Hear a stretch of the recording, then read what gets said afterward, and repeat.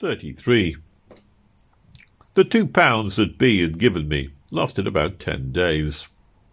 It lasted so long, and the fact that it did, was due to Paddy, who had learned parsimony on the road and considered even one sound meal a day a wild extravagance.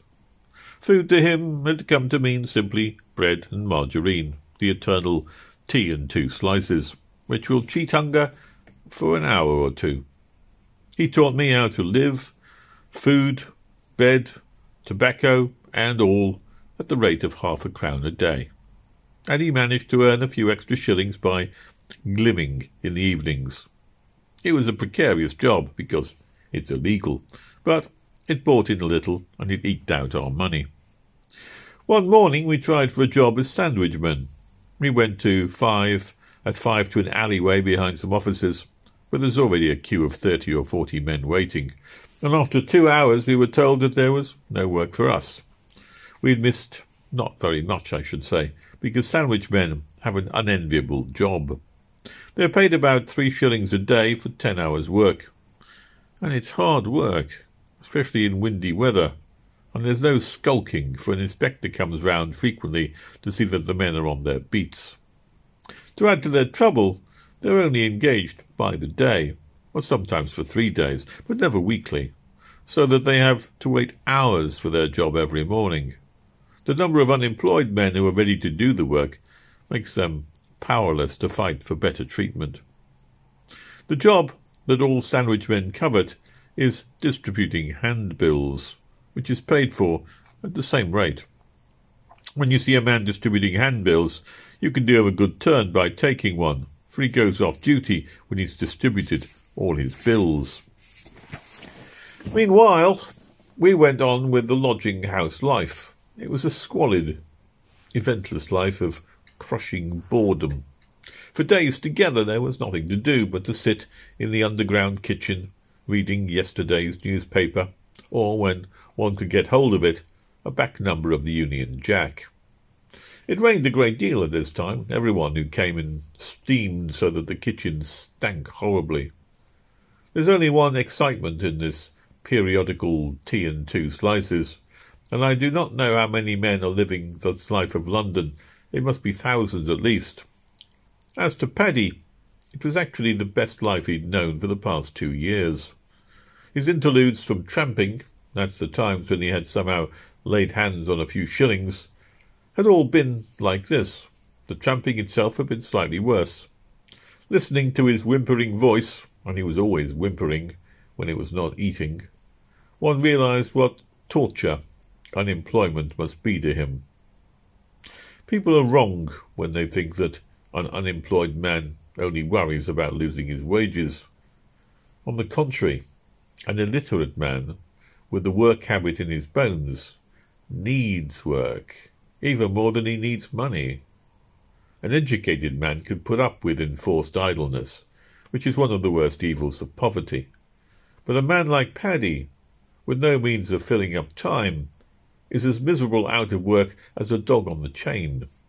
And that's why it's such nonsense to pretend that those who have come down in the world are to be pitied above all others. The man who really merits pity is the man who has been down from the start and faces poverty with a blank, resourceless mind. It was a dull time, and little of it stays in my mind except for talks with Bozo.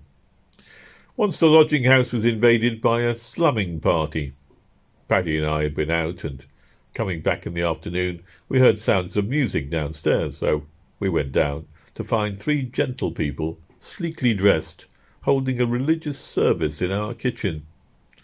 They were a grave and reverend signor in a frock coat, and a lady sitting at a portable harmonium, and a chinless youth toying with a crucifix. It appeared that they had marched in and started to hold the service without any kind of invitation whatsoever. It was a pleasure to see how the lodgers met this intrusion. They did not offer the smallest rudeness to the slummers. They just ignored them. By common consent, everyone in the kitchen, that's 100 men perhaps, behaved as though the slummers had not existed. There they stood, patiently singing and exhorting, and no more notice of them was taken than if they had been earwigs. The gentleman in the frock coat preached a sermon, but not a word of it was audible.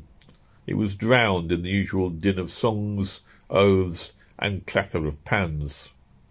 Men sat at their meals and card games just 3 feet away from the harmonium, peaceably ignoring it. Presently the slummers gave up and cleared out, not insulted in any way, but merely disregarded.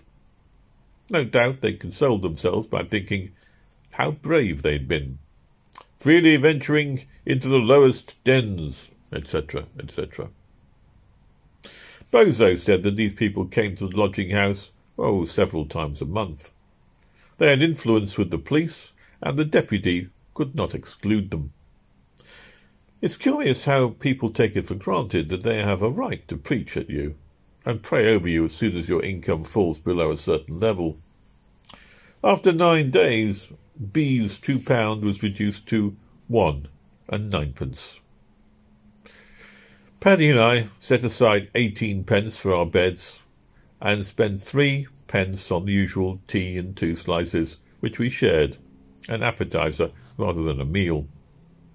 By the afternoon we were damnably hungry, and Paddy remembered a church near King's Cross Station where a free tea was given once a week to tramps, and this was the day, and we decided to go there.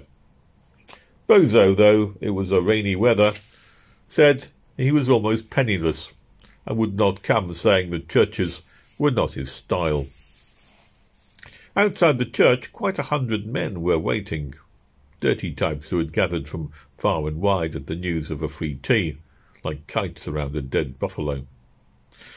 Presently the doors opened, and a clergyman and some girls shepherded us into a gallery at the top of the church. It was an evangelical church, gaunt, wilfully ugly, with texts about blood and fire blazoned on the walls, and a hymn book containing 1,251 hymns. And reading some of the hymns, I concluded that the book would do as it stood as an anthology of bad verse. There was a service about after the tea, and the regular congregations were sitting in the well of the church below.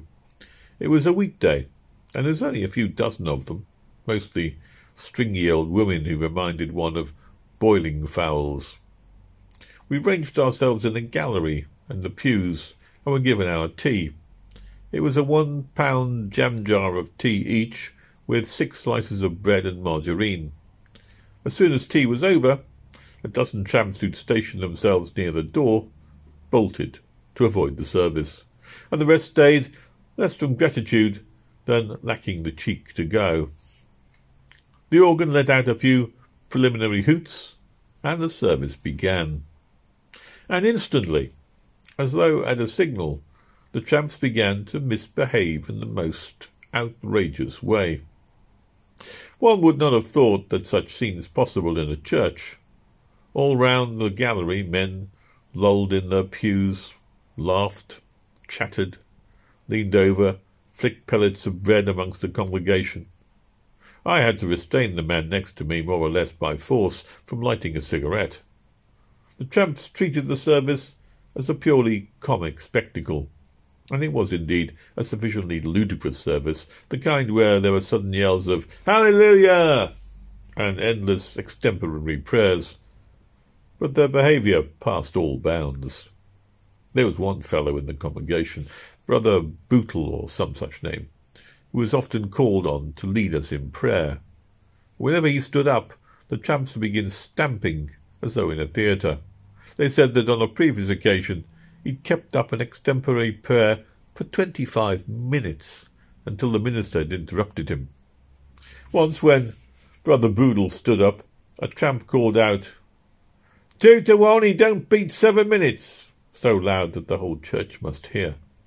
It was not long before we were making far more noise than the minister. Sometimes somebody below would send up an indignant "Shh!" but it made no impression. We set ourselves to guide the service, and there was no stopping us. It was a queer, rather disgusting scene, really. Below, there was a handful of simple, well-meaning people trying hard to worship, and above were 100 men whom they had fed, deliberately making that worship impossible. A ring of dirty, hairy faces grinning down from the gallery, openly jeering. What could a few women and old men do against 100 hostile tramps? They were afraid of us, and we were frankly bullying them. It was our revenge upon them for having humiliated us by feeding us. The minister was a brave man. He thundered steadily through a long sermon on Joshua, and managed almost to ignore the sniggers and chattering from above, but in the end, perhaps goaded beyond endurance, he announced loudly, "I shall address the last 5 minutes of my sermon to the unsaved sinners." Having said which, he turned his face to the gallery and kept it so for 5 minutes, lest there should be any doubt about who were being saved and who were the unsaved. But much we cared about that, I'll tell you.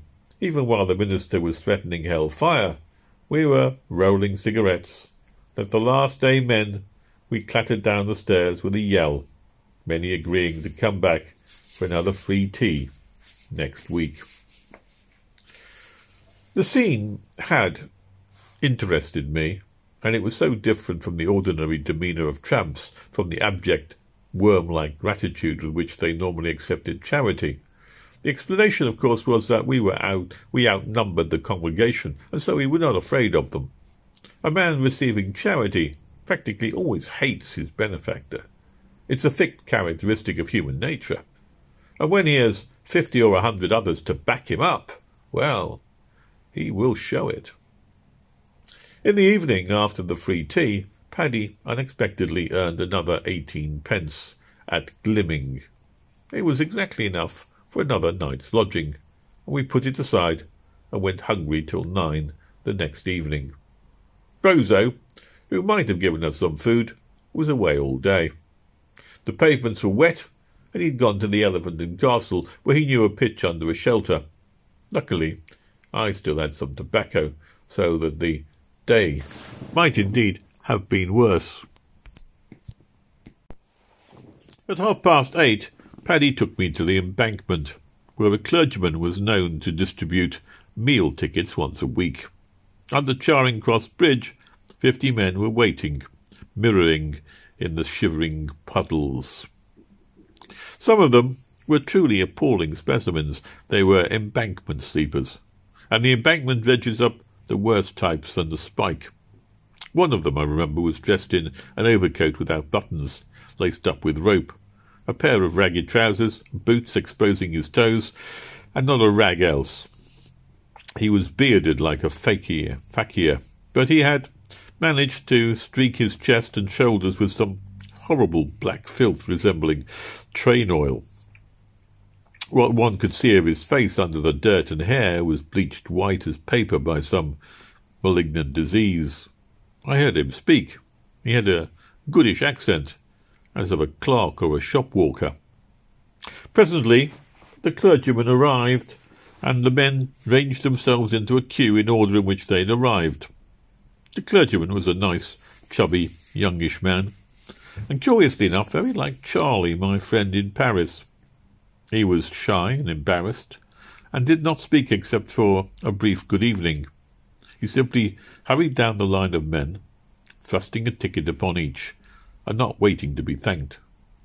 The consequence of that, for once, was genuine gratitude, and everyone said that the clergyman was an effing good fella.